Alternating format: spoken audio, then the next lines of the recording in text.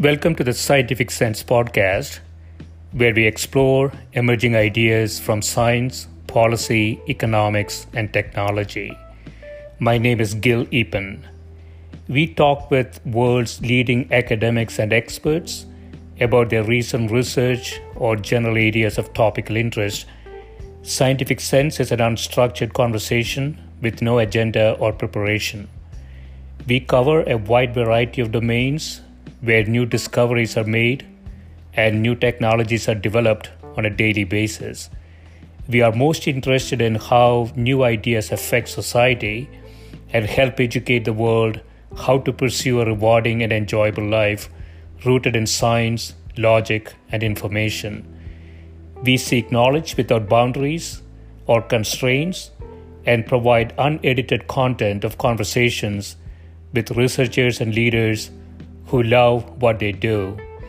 A companion blog to this podcast can be found at scientificsense.com, and this podcast is available on over a dozen platforms and directly at scientificsense.net.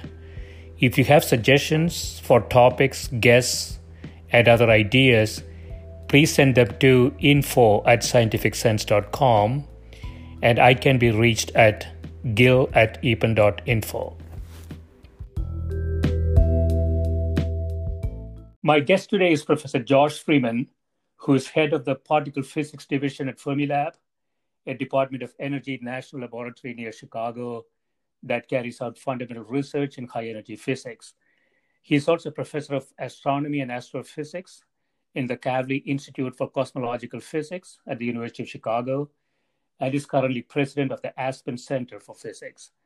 He is a member of the American Academy of Arts and Sciences, an honorary fellow of the Royal Astronomical Society, a fellow of the American Physical Society, and the American Association for the Advancement of Science. Welcome, Josh. Thank you. It's a pleasure to be with you. Yeah, thanks so much for being here. I want to start with sort of a general discussion on cosmology with a particular focus on your focus areas, dark matter and dark energy. To give you an idea where the audience could be, let me sort of reveal my own ignorance. At the risk of revealing my age, Josh, I have to say, when I was in engineering at Northwestern in the 80s, I was uncomfortable with what I did not know. But when I was in finance at the University of Chicago in the 90s, I was uncomfortable with what I knew. So now I am ready for physics, I think. Okay, good. So we know something happened 13.8 billion years ago. We don't know exactly what it is, and the universe was born. It was dense and hot, and over a long period of time, it expanded and cooled down. It was originally thought to be a sort of static universe by Einstein and others, but then Hubble, then at University of Chicago in the 20s, threw a wrench into that theory by finding that the galaxies are all running away from us. So the first problem was explaining the expanding universe. That intuition would have told us that the gravity of the stuff that we see in the universe would slow it down over time, the expansion, over time. So that was the expectation. But in 1998, you and others showed that the expansion of the universe is in fact accelerating, not slowing down. So now we have multiple problems, right? Could you provide a quick historical journey through these puzzles? Sure, and that was an excellent summary, actually. But I do need to make one correction, which is I was not directly involved in the 1998 discovery, but we'll get to that. Okay. So yes, as you pointed out, Hubble and others established that the universe was expanding back in the 1920s. And I would say, in the decades following that, our picture of the expansion of the universe came together with this view that if the galaxies are all moving away from each other, you run that movie backward, the galaxies would all be approaching each other. And then we now know that 13.8 billion years ago, they would have all been on top of each other. Right. And that's an event we call the Big Bang. And that's really as far back as we can go with our current understanding of the laws of physics. And so we know uh, a number of observations following Hubble's, particularly the discovery of the cosmic microwave background in the 1960s, this relic radiation of microwaves that fills the universe, that currently has a temperature of 3 degrees above absolute zero. That really solidified this picture of the universe starting with a Big Bang and then expanding outward from all points. So the CMB, from that point. So the CMB, Josh, the cosmic Mhm. microwave background. So this is sort of the baby picture of the universe, right? That's right. Something like 380,000 years after the Big Bang. That's right. So exactly right. So in the very early universe, as you said, it was very hot and dense, which meant that the early universe was kind of a fog. Particles were interacting, scattering off of each other so frequently that they just couldn't go very far.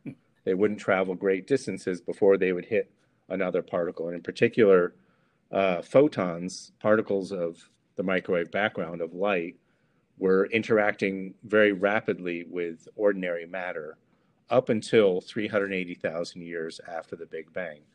And then what happened is that by that time, the universe had become cool enough and diffuse enough that all these charged particles, say protons and electrons, started finding each other and combining to form neutral hydrogen atoms. Yeah.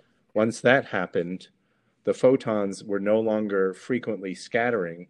They could travel much more freely. In fact, they could essentially travel unimpeded from that point until today. So you're right. What that means is when we're looking at this cosmic microwave background radiation, we're seeing a picture of the universe as it was 380,000 years after the Big Bang. So this. Sorry, I'm sorry. I need to stop. I'm getting some weird system thing that says my system's going to reboot. Oh, okay. That's fine. Says updates were installed and the system needs to reboot in 5 minutes. I'm going to try to stop that from happening. Okay, no worries. But I don't know if I can. If I drop off in 3 minutes, you'll know why. Okay. Apologies for that. No worries. Yeah, but that's exactly right. The cosmic microwave background gives us this picture of the you said baby universe. I would have said adolescent universe, but nevertheless, the universe when it was much, much younger than it is today. So the mechanics there is these photons escape when hydrogen atoms are formed, and they've been traveling 13.8 billion years or close to it, and they get redshifted all the way to the microwaves now, right? Mm-hmm. That's what we are seeing. Yes, exactly right. And so what we're seeing is, of course, when 380,000 years ago, the universe was much hotter. It was thousands of degrees. So that light was, as you said, had much higher energies, much shorter wavelengths, much higher frequencies. Yeah. But as the universe expands, the wavelength of light gets shifted from the blue or from high energy to the red or low energy. And so most of the photons in the microwave background today are in this microwave region, which we can which we can detect with radio telescopes. That's right. So Hubble found things are kind of moving away from us. Einstein didn't really like that because he wanted the sort of the static picture. And so what did he do to kind of reconcile this? So that's a good question. So I wouldn't say necessarily that Einstein wanted a static picture. It was rather that you have to remember when Einstein was coming up with his theory of gravity, general relativity. This is well before the work of Hubble. We didn't even know what the scale of the universe was. There was this big argument about whether these nebulae, these little blotchy clouds, were even things within our galaxy, or maybe they were distant other galaxies, what Immanuel Kant called island universes. And so basically, I think the conventional picture of that period when Einstein was working in the 19 teens was that the universe was our galaxy of stars. And if you just look at the stars in our galaxy, they're not moving away from us or moving towards, yet they're moving around, Yeah. but there's no net expansion or contraction of stars within our galaxy. And so it was reasonable to say, okay, the universe, the stars are just moving on these random orbits. Therefore, there's no overall expansion or contraction. Therefore, the universe is static. It's always been this way because there was really no evidence to the contrary. And so you're right. What happened was that shortly after inventing his theory of general relativity, which again is this new theory of gravity that replaced Newton's theory, which tells us that matter curves space-time and other masses and particles move in this curved space-time. Yeah. Einstein realized when he applied this, he and others actually applied this to cosmology, to trying to understand the universe as a whole, that it generally predicted that the universe would not be static. It would be dynamic. It would be, say, expanding or contracting. He knew that the stars in our galaxy were not all moving, rushing away from us or towards us. So he said, okay, there must be, my theory, doesn't predict a universe that we see. It predicts a dynamic universe. The evidence is that the universe, at least that we could see at that time before Hubble, was static. And so he introduced a new element into his theory called the cosmological constant. Here's what I found. Sorry. No worries.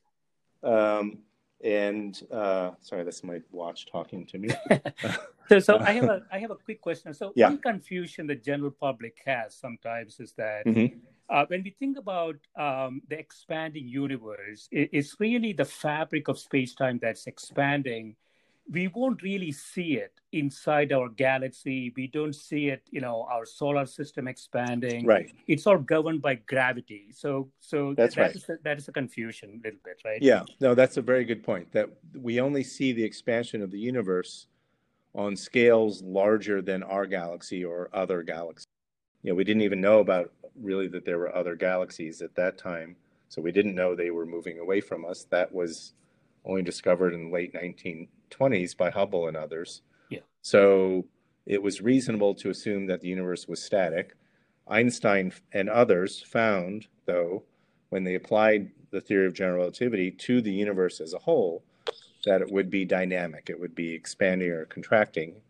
He at the time, now, of course, he later said this was his biggest blunder, or he's reputed to have said this is his biggest blunder, because, of course, he could have said, oh, my theory of the universe is expanding, and he would have predicted, Hubble's later discovery. It's not clear whether he really said that or not, but in any case, he didn't have the gumption to make that prediction, and instead he decided to introduce this new element into his theory of general relativity that he called the cosmological constant. And it's basically a new term which is new in the sense that so Einstein's theory of general relativity, when you make certain approximations, looks just like Newton's theory of gravity that we're all familiar with, that describes apples falling on your head and satellites going around the Earth. But this new term that Einstein introduced is something that's nowhere, it doesn't approximate to anything in Newton's theory of gravity. So in that sense, it's really new, and he thought of it as a new constant of nature. He's sort of trying to neutralize that expansion that was emanating from the equation. Okay. Exactly. So he introduced this new constant precisely because he realized that this constant could kind of balance out the effects of gravity, in the sense that gravity is an attractive force, and so it would tend to make the universe contract. You need something that would sort of counteract that if you want to have a universe that isn't contracting or expanding, that's just stable, it's just static. And so he introduced this constant that would be a kind of counter force to the attractive force of gravity. And he showed correctly that you could get a universe which is static, which isn't expanding or contracting, if you have this constant and it has the correct value. And that value turns out to be so small that we wouldn't have observed its effects on the scale of stars in our galaxy. And so it was sort of a safe thing for him to have introduced. And the interesting thing was what Einstein didn't realize was that these solutions, these static universe solutions to his theory with a cosmological constant, were unstable. So if you perturb the universe just slightly from this Einstein static universe, it's called, then it would either contract or expand. And so you really wouldn't expect the universe after billions of years to still be in this static state. It would be expanding or contracting. And so in a sense, he, and of course, Hubble later discovered that the universe was expanding. And once that happened, Einstein said, oh, that was the biggest mistake I ever made. I should never have introduced this term. And of course, others then pointed out that it didn't even do what he really wanted it to do anyway. But so that's a lambda. That's conventionally called the lambda, or it's conventionally called lambda. Yeah. Okay. And so when Hubble's data came forward, did he keep it there in the equation, or did he just set it to zero, or just take it out completely? Well, so it was interesting. I think at that time, Einstein's view, I believe, was just, okay, Hubble's found that the universe is expanding. There's no rationale for introducing this constant. And so, yes, we should just set it to zero. And the interesting thing is, I think if you look at sort of cosmology in the 20th century, lambda, this term, sort of had a very bizarre history in the sense that Einstein originally introduced it for the wrong reasons. Yeah. And then he said, okay, let's get rid of it. But then others, periodically, there would be a new kind of observation in cosmology which didn't quite fit. And people would sort of drag the cosmological constant out of the closet and say, oh, we can explain this new observation if we introduce a cosmological constant, not necessarily to get a static solution, but to get some kind of solution that fits this particular data set. So it was always, yeah, go ahead. No, it was always waiting as sort of a crutch that you can introduce. Exactly, it was a crutch. And then a few years later, people would realize that this new data set they were trying to explain was wrong. And so they would stuff the cosmological constant back into the closet and say, okay, sorry, we didn't mean that. That was a mistake. And then a few years later, some other new observation would come out and they would again pull the crutch out of the closet. And again, a few years later, stuff it back in. And I think people, so it sort of got a weird reputation as this, it's sort of something you're not very proud of. That never dies. That never dies. Yeah. And I think really what changed, though, is realizations actually from people studying the physics of elementary particles, at some point realizing that, wait a minute, you can't just stuff this thing back in the closet. And that, in fact, in quantum theory, you can actually predict, calculate what the value of the cosmological constant should be. Because in quantum theory, the cosmological constant gets reinterpreted. It's not this constant of nature that you can, choose set to some arbitrary value, which is what Einstein's view was. Instead, it was really realized that this, and this actually realization came early on, but it sort of took years to really gain acceptance, I think. But what physicists realized is you could reinterpret this not as a new constant of nature, but in fact as the energy of empty space itself. There was another puzzle, which is the universe is extremely uniform and isotropic, and so it needed, from the Big Bang perspective, it needed something else, right? It needed inflation to sort of explain it. Right. And so how does that change the view of lambda, if at all? Yeah, so that's a good point. So in essence, that's in a way a continuation of this story, which is it was realized that lambda was associated with the energy of empty space, or the energy of the vacuum. Yeah. And it was also realized that that energy can change. And it can change just when the universe undergoes certain sort of phase changes, what we call a phase transition. So just like you go through a phase transition from, say, water to ice as you cool it, we believe now from the physics of elementary particles that as the universe expanded and cooled, it actually went through a series of these phase transitions. And when that happens, you can show that this energy of the vacuum of empty space should change, and in fact, it can change by a very large amount. Yeah. And this vacuum energy was recognized by Alan Guth and others around 1980, that you could have a kind of phase transition where the universe would, it's what he called it supercooling. So you can get a situation where you cool water down, but because of external circumstances, it doesn't immediately change to ice. It sort of stays in this supercooled liquid state. And Alan Guth realized that in theories of elementary particle, the same thing can happen to the universe. And if that did, then what would happen is that this lambda, this vacuum energy associated with this phase transition, would become dominant and would drive the universe to expand extremely rapidly, in fact, exponentially. So just the opposite of what Einstein had introduced lambda to do. Instead of making it static, it would drive this extremely rapid expansion, which Alan Guth called inflation.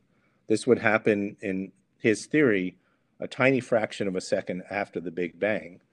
And if that period of very rapid expansion lasts long enough, it can effectively explain a lot of the large-scale features of the universe that we observe, as you mentioned. The fact that it appears isotropic, it looks the same in different directions. It looks homogeneous, that is, it looks like it has the same properties over here as it does over there. And in fact, we now believe that that period of inflation is also what produced all of the structure that we now see in the universe through the effects of quantum mechanics. So mechanistically, Josh, so what stops that inflationary phase? Is the lambda changing as that inflation happens?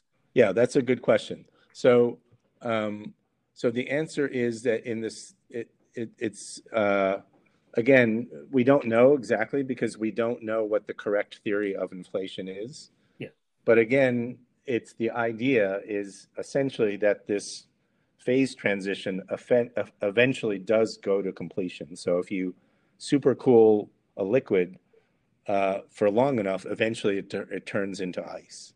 And so that's the idea, is that eventually the physics of this transition goes to completion, and the universe, and when that happens, this lambda, this energy of the vacuum, goes away. It's really a transitory property. It's a property of this supercooled state, which then disappears. So it's not a true constant of nature the way Einstein thought of it. So that is still sort of being explored, but I think that is the accepted idea. Inflation, right? And I think I think it's. I would say it's, it fits all the observations very well. Yeah. So it's certainly a working hypothesis of most cosmologists. Not all, but most. Right.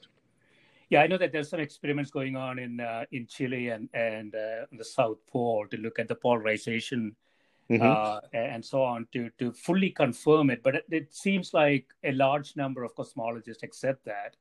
And then we have this 1998 problem, right? Which is it was based on the supernova discovery. Right. Right. So that gets right. So what we were just talking about with inflation, you can think of it as a period when there was something like a cosmological constant, but very, very early in cosmic history, tiny fraction of a second after the Big Bang. Inflation ends. We go, we transition to a normal universe, so-called normal, which has basically matter and radiation, so photons and others. You go through this period that we already talked about, 380,000 years after the Big Bang, when suddenly the photons get freed and they stream towards us freely. And then the assumption had been that as the universe continued to expand and get more dilute, the dominant force on large scales was gravitation, which would make the universe, the expansion, gradually slow down, right? The galaxies over on this part of the sky are moving away from the galaxies over in this other part of the sky, but gravity is still tugging between them, so you Yeah. expect them to gradually slow down relative to each other. But what was discovered in 1998, and there were definitely hints earlier for something like this going back to really the early 1990s, but the definitive data sets was in 1998, and this was two teams of astronomers studying supernovae. These are stars that once they run through their lifetime explode. They become very bright over the course of 2 weeks. A star that was, maybe comparable in brightness to a standard star or less, suddenly became as bright as an entire galaxy of billions of stars. And what was done in the late 1990s is these two teams realized that they could actually systematically discover these supernovae rather than having to just wait for one to go off by chance. They could actually set up a program where they knew they would discover supernovae, and that was something relatively new. Yeah. That supernovae are very rare. They go off about once per century in a typical galaxy. So you don't just look at a single galaxy for 100 years. That's too long. But if Yeah. you realize, if you look at a gazillion galaxies over the course of a number of nights, then just by chance you will see a number of these supernovae. And if you have a big telescope that can see distant galaxies, then you will see supernovae that are very far away.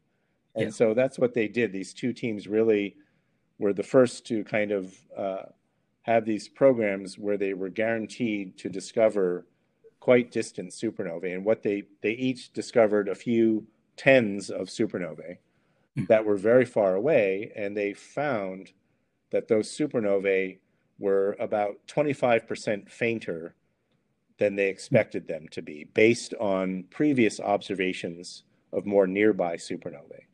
Yeah. And this was really the evidence that faintness of those distant supernovae relative to what we expected was this evidence that that the expansion was speeding up. It was not slowing down to gravity, but it was speeding up due to something which we now call dark energy.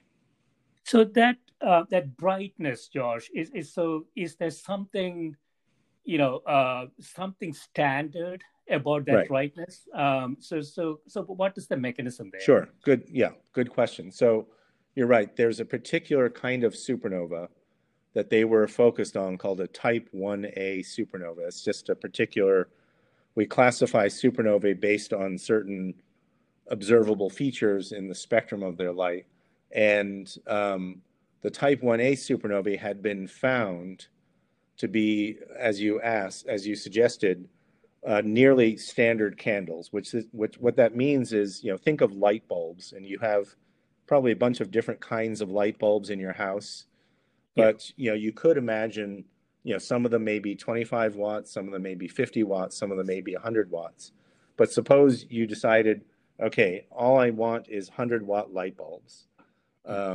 And so every light that you put in your house, suppose you put only 100-watt light bulbs in. Well, then if you know that all your bulbs have the same brightness, then by looking at each bulb and seeing how bright it appears to you, you can tell how far away it is. The lamps that are closer to you look Yeah. brighter than the ones farther away. And if they're all 100-watt bulbs, you can actually, by detecting how much light you're getting from the nearby lamp versus the more distant one, you can tell the relative distance that they are away from you. So it's called So standard candle, and that's the technique that was used. It turns out these type 1a supernovae, they are, we think, the explosions of white dwarf stars. mhm. And we believe, for a number of reasons, and have evidence to believe, that these white dwarf stars, when they, about 2.5 weeks after they explode, are all very similar to each other in brightness. They're all not exactly the same wattage. That wattage varies up and down by maybe 10, 20%, but that's good enough to use them to map out the expansion. So you see a supernova at some galaxy. You already have a distance measure to that galaxy by some other means, No, so or it's no? precisely the brightness of that supernova that Okay. tells you the distance. And then the other piece of information you have is you measure the spectrum of light from, say, all the stars in that galaxy. Yeah. That tells you what we call the redshift, which is essentially how fast that galaxy is moving away from us due to the expansion of the universe. So if you have both the redshift or the recession speed from the spectrum, and then you have the distance from the brightness of the supernova, then by looking at the ratio of essentially the recession speed to the distance for a Yeah. number of different galaxies at different distances from us, that allows you to map out this cosmic expansion history, we call it. It's basically how Okay. fast the universe has been expanding at different points in time as we go out in space and therefore back in time. And so we found those things are moving away, not just moving away, but moving away at a faster rate against time. So the universe is accelerating its Right. expansion. That's right.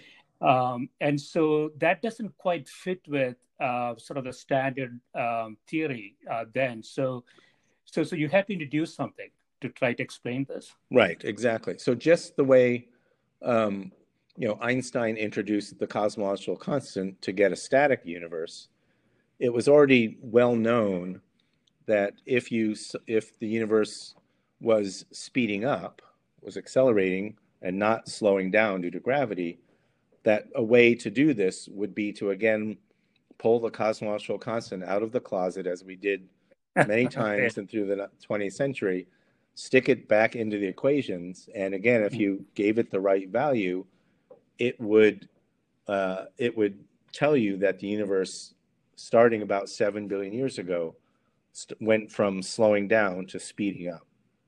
And so the initial, I would say, interpretation, or the simplest interpretation of what the supernova data were telling us, was that in fact, we had to pull Einstein's cosmological constant out of the closet yet again. And that was part of the reason, I think, why initially there was quite a bit of skepticism in the late 90s from some quarters, people saying, oh, this is that same old story. They're pulling it out of the closet again to explain this later data set. It's just all going to go away, and then the astronomers will stuff it back in the closet. Yeah, but this time it has sort of a physical meaning to it. Well, I think it has the same meaning. Yeah. I mean, as I was saying before, our physical interpretation of the cosmological constant did change in the intervening period, in terms of, instead of thinking of it necessarily as a constant of nature, thinking of it as the energy of space itself. And as I mentioned, physicists in the meantime had thought more about how to calculate what that energy of empty space should be. So you can imagine a thought experiment. I have a bottle of water on my desk. I could imagine, sealing this bottle, hooking a hose to it, a vacuum hose, sucking all the air molecules out of this bottle, And so suppose I did that in a way that the bottle was just completely empty of molecules. It had only empty space in it.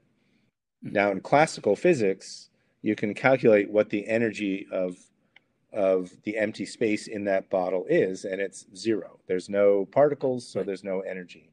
In quantum physics, and this was actually recognized early on by Wolfgang Pauli and others, you can calculate what that energy of empty space is in quantum mechanics, and it's not zero.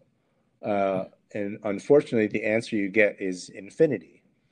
And we know that's not the right answer. There's not an infinite amount of vacuum energy in this water bottle here. So the point is, we knew that we knew that there was, a physical way to describe this vacuum energy, but we still, as of yet, don't have a consistent way to calculate it. But still, that physical. The point is, though, that because we think it has this physical interpretation, physicists eventually realize that we can't just keep pulling this thing out of the closet and stuffing it back in. It's something that, in principle, we should be able to calculate. We get infinity. We know that's the wrong answer, but that doesn't tell us that the correct answer is zero. The correct answer, if we are smart enough, may be something that's non-zero that we haven't yet figured out how to calculate. And I should say that, people over time tried to fix up that calculation, but even if you try to fix it up, you still get an answer which is over, in some cases, over 100 orders of magnitude larger than what we know it to be. And I like to say that it's really hard to make a math error that big. If you're doing a calculation, or you enter some numbers in your calculator, maybe you enter the wrong digit and you're off by a factor of 2 or 5 or even 10 or 100. But to be off by a factor of 10 to the power of 120, you really have to work hard to make a mistake that big. So that's telling us that there's something fundamental that we're not understanding. So that vacuum energy is one of the candidates, just one of the candidates for this observed accelerated expansion of the universe, right? So I'm wondering, George, since we know what the expansion rate is, we could actually back compute what that number has to be for this to work, right? Yeah, that's right. So we know actually now quite precisely that if what we now call generically dark energy, if the correct model of dark energy is this energy of empty space, the vacuum energy, again, which is equivalent to the cosmological constant, then we know rather now just in the last few years quite precisely how much of that energy there needs to be. And it's about 70% of the total amount of energy in the universe. The other 30% is made up of dark matter and of ordinary matter. So we know that number now with quite a bit of precision compared to even 5-10 years ago. Okay, so 70% of the universe has to be what is called dark energy. Right. If I understand this correctly, George, the vacuum energy is just one of the candidates for it. Exactly. Right? There could be other potential candidates in the future. Yep. Or now, there are other other theories for what that could be. So dark energy is the generic name. Vacuum energy is one possible instantiation of dark energy, but there are others. And do I understand this correctly that one of its properties, which is very counterintuitive, one of its properties is that it keeps increasing as the universe expands. So this is sort of a runaway expansion process, isn't it? If that is true. Yeah. So if dark energy is the energy of empty space or vacuum energy, then it means that we're living at this interesting time when it makes up 70% of the universe. And I said other forms of matter make up 30%. But then as you run the universe movie forward, the other kinds of matter in the universe, including us, become more and more dilute. Mm. But vacuum energy has this strange property that as the universe expands, it doesn't become more dilute. The density of dark energy or vacuum energy doesn't change as the universe expands, which means that as you go forward in time, billions of years into the future, that 70% number, becomes 90, 99, 99.9999%. And eventually Mm. the universe will just be empty and just dark energy. Um, uh, and it will be expanding exponentially fast, much like it did, we think, during this primordial epoch of inflation. Now, I shouldn't say it would be Oh, that's completely empty. We think that actually, so this is a sort of an interesting side bit, but yeah, when we hopefully we'll talk a bit about surveys, cosmic surveys yeah. to probe these things. Today, we can see billions of galaxies in our cosmic surveys Mm. and chart them over the sky. In the far distant future, tens of billions of years from now, all those galaxies will have receded away from us due to the accelerating expansion of the universe. And we think Yeah. we will only see a handful of nearby galaxies that happen to be gravitationally bound to our Milky Way galaxy or to our neighbor, the Andromeda galaxy. And what's Mm. interesting about that is that would then return us to Einstein's static universe. We would, as far, suppose in billions of years in the future, they forgot about dark energy and all that stuff. They Right. start anew looking at what they can see in the universe, and they would see, oh, there's a handful of nearby galaxies, and that's it. And they would not discover the expansion of the universe because there would be none of these other galaxies moving away from us that would still be visible. So we're, So, we're, so future Einstein gets his equation again, puts lambda in there, but there is no Hubble that's this right. time. That's right. Yeah. So I like to say that because of this is why we need to fund astronomy now while we can still see all those galaxies because we only have maybe 10 Right, billion years to be able to see them before they'll disappear over the horizon. So right. Let's get to it. So we have this one other issue, which is we look at the rotations of stars around the mhm. galaxy. Um, we can't quite explain that, right? So we have to make up another dark Right. thing to sort of complete the story. Exactly. So that's what led to that leads to the notion of what we call dark matter, which is different from dark energy. Dark energy we think is this stuff which is causing the universe to speed up, the expansion to speed up.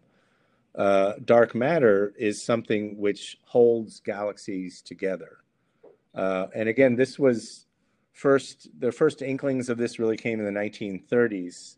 A Swiss astronomer working in California's Fritz Zwicky noticed that the galaxies within a particular cluster of galaxies called the Coma cluster were zipping around very quickly, more quickly than they should have been, given what he knew about the masses of those galaxies and their gravitational attraction. Then in the 1970s and 80s, Vera Rubin and her collaborators studied, as you noted, they studied the orbits of stars and gas within galaxies. So spiral galaxies like our Milky Way are rotating around their center, and they could measure the speed of rotation of stars as a function of their distance from the center of a galaxy. And they realized that these stars were zipping around these galaxies much more rapidly than they should have been, given the mass that they could tell was in the stars in those galaxies. And so those stars moving so quickly should have just been zipping out into empty space. It didn't appear that there would be enough mass inside the galaxy to hold them into those orbits.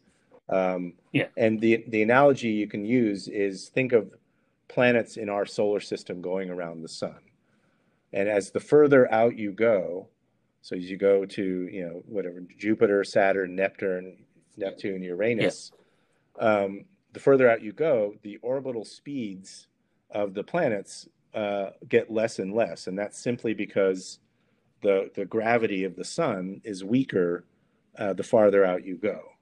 And so those orbitals, the equivalent of a year or the time it takes them to do their orbits is getting longer, partly because they're just farther out and they have longer to go, but also because they're just moving more slowly than the inner planets are.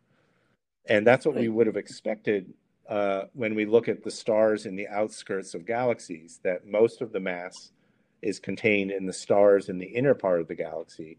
So the stars way out there circulating, their orbits take 100 million years or more, but still we would have expected them to be moving more slowly than the stars closer to the center of those galaxies. And in fact, So what there's, Rubin yeah. and her collaborators found is that they were moving roughly at the same speed at very far distances as the inner stars. And therefore, there must be some additional mass, which we can't see, holding those stars into those orbits. And that's what we call dark matter. So if I understand this correctly, Josh, there are two issues, right? One is those things in the periphery are moving too Mm-hmm. fast, and the other is, given the current theory, if they're moving that fast, they won't be able to stay That's there. right. Both of those Right. issues, right? So there must be, we posit that there's something additional in addition to all the stars and gas we can see in those galaxies. We posit there must be some additional matter. We're not seeing it in our telescopes, and so that's why we call it dark matter. It has to be something which doesn't shine, it doesn't interact with light. Otherwise, we would have detected it through our telescopes. So if you call it dark matter, it's really transparent, right? Because it just doesn't interact with anything. Light will, all frequencies will go through Yeah, it. yeah. Is the intuition? I don't think it works, but is it sort of all the stars are floating in some kind of viscous fluid type thing or not? Not necessarily, because again, it's Yeah. well, we don't know what dark matter is, but our best, well, first of all, we know what it's not. So we know Yeah. it's Right. not made of ordinary matter. The stuff. So you and I are fundamentally, we're made of, we have molecules made of atoms. The atoms have, nuclei and electrons spinning around the nuclei are made of protons and neutrons. Those protons and neutrons are made of quarks. And Yeah. and we know that the dark matter is not made of anything like that. It's not made of quarks. It's not made of electrons, because we know from other measurements how many quarks or atoms there are in the universe, and there just aren't enough. So we think Right. our best guess is that the dark matter is some new kind of elementary particle, but that simply doesn't interact very strongly with the particles that we know and are made of. So these are sort of a standard candidate for dark matter is what are called weakly interacting massive particles, or WIMPs. Yeah. That's not the only candidate, but that's a popular class of candidates. So these are particles that could be perhaps as heavy as a proton, perhaps 10 to 100 to 1,000 times heavier, or perhaps much lighter than a proton. But unlike the proton or the neutron or quarks, they don't interact with the particles that we're made of, or that our detectors are made of, at least Yeah. not very strongly. Right. Right. And so I know that there were some other like primordial black holes and other ideas around this, but the status quo today is we sort of know the distribution of this thing, but we don't know what it is. Exactly right. Now, Yeah, right? we know where the dark matter is. We know how much of it there is in the universe. It's about 25%. We can measure quite accurately now its distribution in galaxies and clusters of galaxies. But you're right, we don't have a clue of what it's made of. It could be these WIMPs. It could be primordial black holes. We don't even know the mass of these things, whether it's tiny, tiny microscopic or something of the scale of a planet or even a star. So our ignorance is vast. There are a lot of experiments trying to look for this, and so far we haven't found it. And so we believe it's about 25% of the total universe. So we have sort of a 70, 25, 5 That's right. split. Right. Today. So the 5 is the stuff we're made of. The 5 is the stuff that we Right. can see. The other 2 components we Right. cannot, and we don't know really Yep. what they are. And when we sort of move the movie back to time equal to 0, the split changes, right? So very close to time equal to 0, dark energy was close to 0. Is that right? Relative to the other components, that's okay. Yeah. In most models, it was negligible at early times. That's right.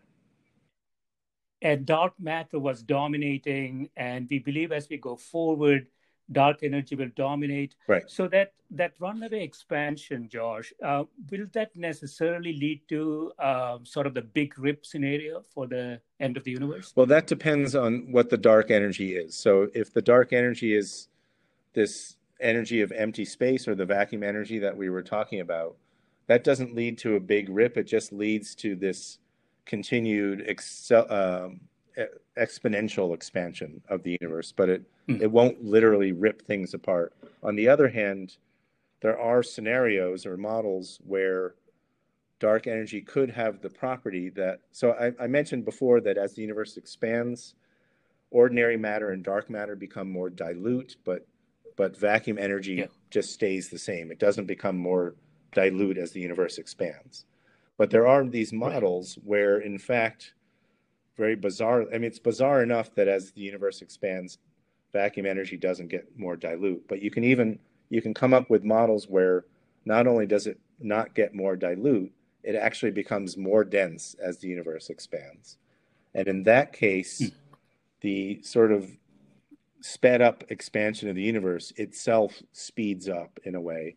And what that means is you not only have exponential expansion, but you have sort of super exponential expansion to the point where not only will all those billions of galaxies disappear over the horizon, but even those handful of galaxies that we thought were gravitationally bound to our Milky Way, they will get ripped out of orbit, and then the galaxies themselves will get pulled apart. And in fact, eventually, stars, the Earth, atoms themselves will get pulled apart. And that's what you're referring to with the big rip. Now, again, that's, I would say, an unconventional model for dark energy, but it's still a possible model for what the dark energy could be.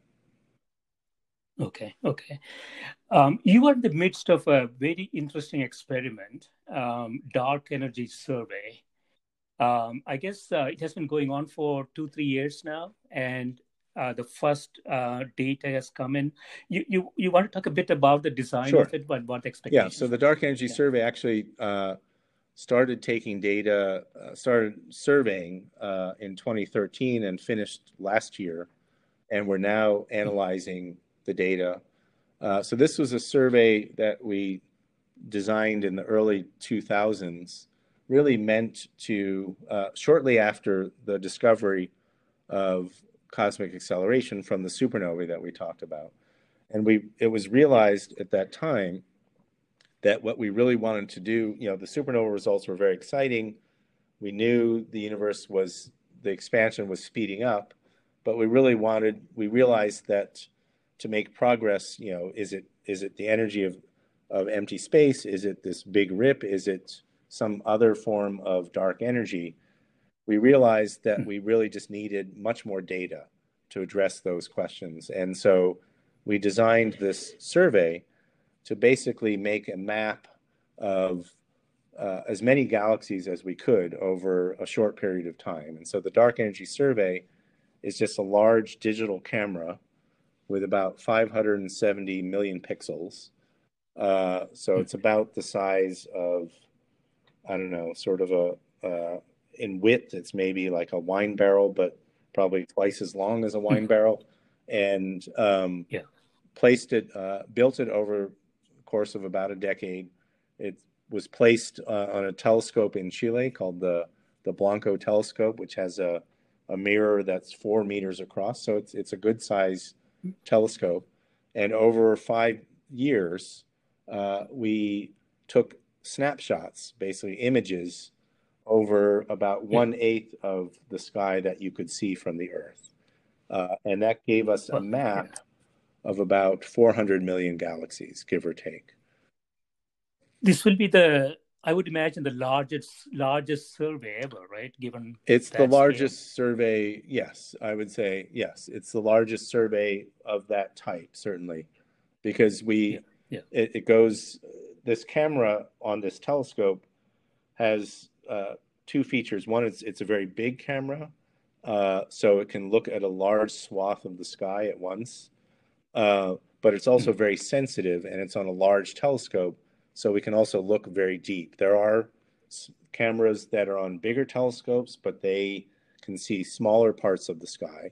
There are cameras on smaller telescopes which can see more of the sky, but they can't go as deep. And so we were aiming for this sweet spot of covering about 1/8 of the sky, but going very deep so that we could map out these hundreds of millions of galaxies to try to really do two things. One is to map out this history of cosmic expansion much better than they were able to do in 1998, so that we could Mm. really precisely measure how the expansion rate has changed over time. And the other thing we're doing with this data is studying how the history of structure of the universe. So early on, we talked about this picture of the cosmic microwave background 380,000 years after the Big Bang. That tells us that at that early time, the universe was very smooth. There were tiny little ripples in the density or the temperature of the universe, but they were really, really tiny. But due to gravity, Yeah. those small amplitude fluctuations became magnified and grew to all the structure we see in the universe today. And so we Right. realized that by making this kind of survey, we could measure the amount of structure in the universe over cosmic time. And because Mm. the growth of structure as well as the expansion rate reflects this cosmic tug of war between dark energy and gravity, we wanted to have both of these kinds of measurements to really be able to map out that cosmic tug of war over 8-10 billion years. So, so you're not really. It's not longitudinal data, right? I mean, it's too short a time That's frame to right. even see it. So, is it the Yeah, redshift? exactly. Well, how do So you? what we Yeah. do is we have this camera, and we use different filters on this camera. So on a given exposure, we'll put a red filter through it. And then we'll Mm. replace the red filter with a blue filter or with a green filter or with a very nearly infrared filter. And so each part of the sky, we can map out, we can not only see the galaxies, but we can determine their colors. And, Yeah. we talked about the redshift. So a galaxy further away from us, moving faster away from us due to the expansion of the universe, will look redder. That's the origin of the term redshift, than one that's nearby and moving away from us more slowly. And so by measuring the colors of these hundreds of millions of galaxies, we can tell roughly how far away each of them is, and we can we can make a map that's quasi three-dimensional. So not only where they are on the sky, but roughly how far away they are. And so we can look at the amount of lumpiness or in the spatial distribution of those galaxies back in time or through these slices of distance using the colors of the galaxies. Do you expect some sort of a predictable pattern? Yes. Yeah. Of okay. So exactly. So that's the other thing that's happened that's been quite remarkable in cosmology is there was the discovery of cosmic acceleration, but also, we talked earlier about the cosmic microwave background. When that was first discovered in the 1960s, as I mentioned, it looked the same in all directions. The temperature was 3 degrees over there, 3 degrees over here, and it just looked like this uniform, what we call isothermal, just single temperature system. But starting in the 1990s with the COBE satellite, then a number of ground-based experiments, most recently the Planck satellite, we've now mapped out very fine differences in the temperature and, as you mentioned, the polarization of the cosmic microwave background with extreme precision. And that's enabled us to make a very precise model for structure in the universe at those very early times, 380,000 years after the Big Bang. So that gives us a real precise snapshot of structure at that time. And then we can say, okay, we know what's happened since then is gravity has amplified those fluctuations. So with the cosmic microwave background, we can make a prediction for what the patterns of galaxies on the sky should look like today, statistically. We can then go out and measure those patterns, compare them to the predictions of the theory, and that's what enables us to measure things like, okay, how much dark energy is there in the universe, how much matter is there, and what's the history of structure and of the expansion rate. So we have this comparison of what I would call late universe measurements from the Dark Energy Survey and other surveys to the early universe measurements from the cosmic microwave background. First of all, the fact that they agree at all is remarkable, because you're extrapolating over billions of years. But through that comparison, we learn a lot about, and we hope to learn much more about how much dark energy there is and what its nature is. Yeah, it's not really the spatial specific kind of matching, right? It's just the aggregate expectations. That's right. So these are all what you would call statistical measurements. So for example, one way to think of this is if I have a galaxy at a certain location in space, the theory predicts what's the probability of finding another galaxy within a certain distance of that galaxy. And then what's the probability of finding a third galaxy within some other distance? And so the theory makes predictions of that type, these sort of probability statements about the spatial distribution of galaxies and also the spatial distribution more generally of matter, including dark matter. And so we compare the theory on that kind of probabilistic basis. Okay. Yeah, you have something. So this has been going on from 2013. Now you're into the data analysis phase. You had a paper just came out this month on it. So what is sort of the early findings? From the data? I think what this recent paper did was, in fact, made the kinds of measurements we were just talking about, these sort of probability measurements of, if I have a galaxy here, what's the probability of finding another galaxy, say, within 2 million light years of that galaxy? And so it turns out we can make many such measurements of that type. So, for example, we can look at, say, pairs of galaxies in that way and just look at all pairs of all galaxies over the sky. That's one measurement we can do. But there are other measurements we can combine that with.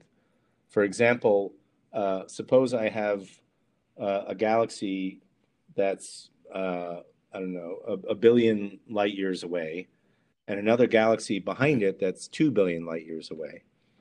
Well, because of the gravity of that galaxy, the foreground galaxy, that's going to distort the apparent shape of that distant galaxy because the light from that distant galaxy passes near the foreground galaxy on its way to us. It's passing through this curved space-time, and that leads to a what we call a shear or a lensing effect of this distant galaxy, which we can again measure statistically. So we can, in addition to measuring, say, what's the probability of finding two galaxies a certain distance apart, we can also say, I have a galaxy that looks like it's sheared by this amount.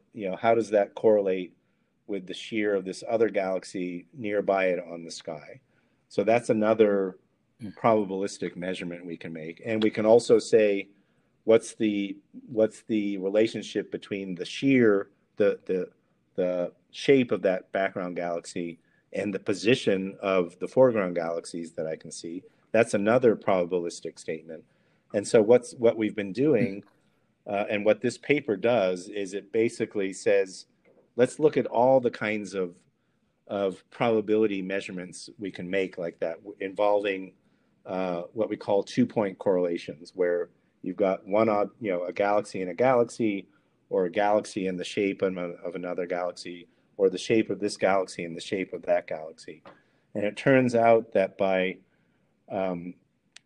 those sorts of measurements give you complementary information. And there's now really a whole industry of making those measurements and then finding the ways to properly combine the information from those 2-point correlation functions together to really constrain cosmology. And so what this paper was doing was, I think, kind of the state of the art for combining. I think we ended up with 6 of those different measurements that we combined together. And that gives you, in that paper, we were looking at constraining the density of matter in the universe, mostly dark matter, and the current lumpiness of the universe, or the amount of structure we see. And constraining meaning kind of put a bound on it, right. min and max. And the reason that's interesting is because, again, as I said, we're using these measurements. They're sort of telling us about the lumpiness of the universe today. We can compare that to the cosmic microwave background measurements, which again, are looking at the universe much, much earlier, where it was much less lumpy, but which you can extrapolate to how lumpy the universe should look today. And there's a question of whether they agree with each other or not. And there's been quite a bit of, I would say, controversy about whether our measurements on the clumpiness and the density of the universe really agree with what we're seeing from the cosmic microwave background. And I think, I would say that the answer currently depends on who you talk to. Some people will say there's kind of what we call a tension between those measurements. Other people would say, no, look, they look consistent with each other. And I think the real answer will come when we analyze more of our data.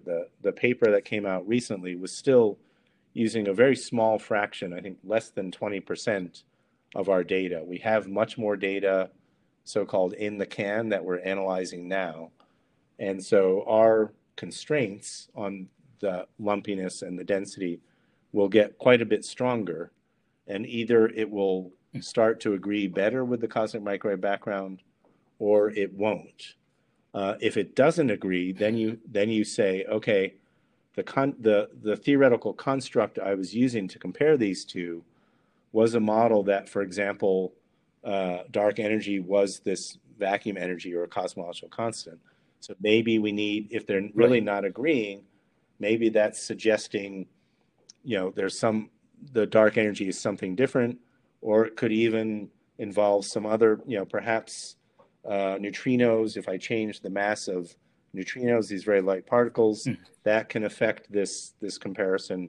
So I think we're going to learn a lot in the next few months when our next results come out, and then in the next couple of years when our final results come out, whether this tension is really significant and it's pointing to some what we would call new physics, or whether everything looks perfectly consistent with the sort of simplest model of dark energy.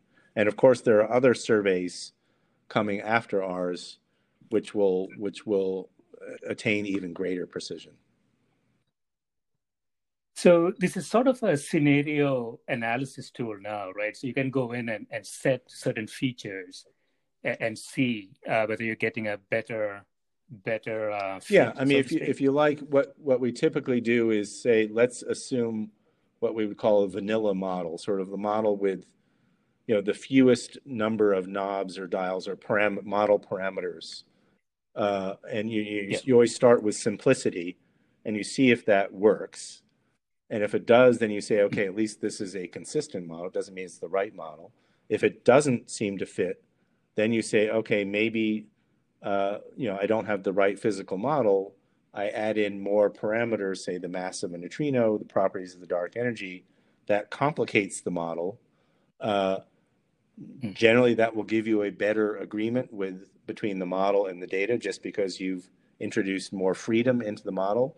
And then you have, statistical questions, you can answer, which you can address, say, with Bayesian methods of statistics about, all right, is the agreement so much better between the model and the data that it right. justifies having made a more complicated model? And those are things that you can quantify in the context of, say, a Bayesian statistical analysis.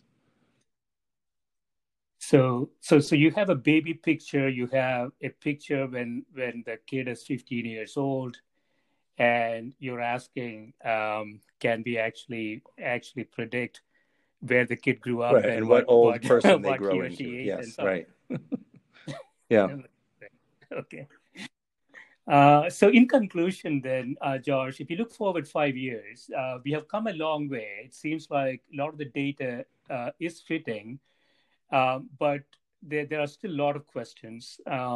So what is your expectation 5 years, 10 years from now? Hmm. From a theoretical perspective, and technology is Right. improving, so perhaps we'll get better measurements as well. So what's your overall expectation, say, five, Yeah, ten that's years a into the good future? question. Well, we will certainly have more data and better data. As I said, our survey, we finished data taking. We're analyzing it for the next couple of years, but there are already new surveys that some starting now. There's one called DESI, which is a big survey using a very similar telescope, but that's in Arizona.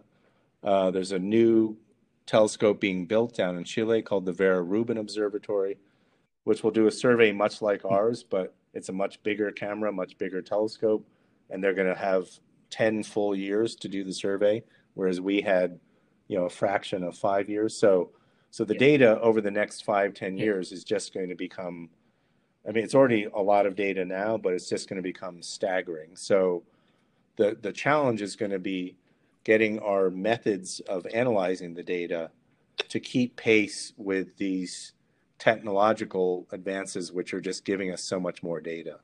As you mm, acquire more data, your treatment of it needs to become much more careful, because any little error or uncertainty can give you a wrong answer. And when you have very little data, yeah, those uncertainties can be masked because just your statistical errors are so much larger.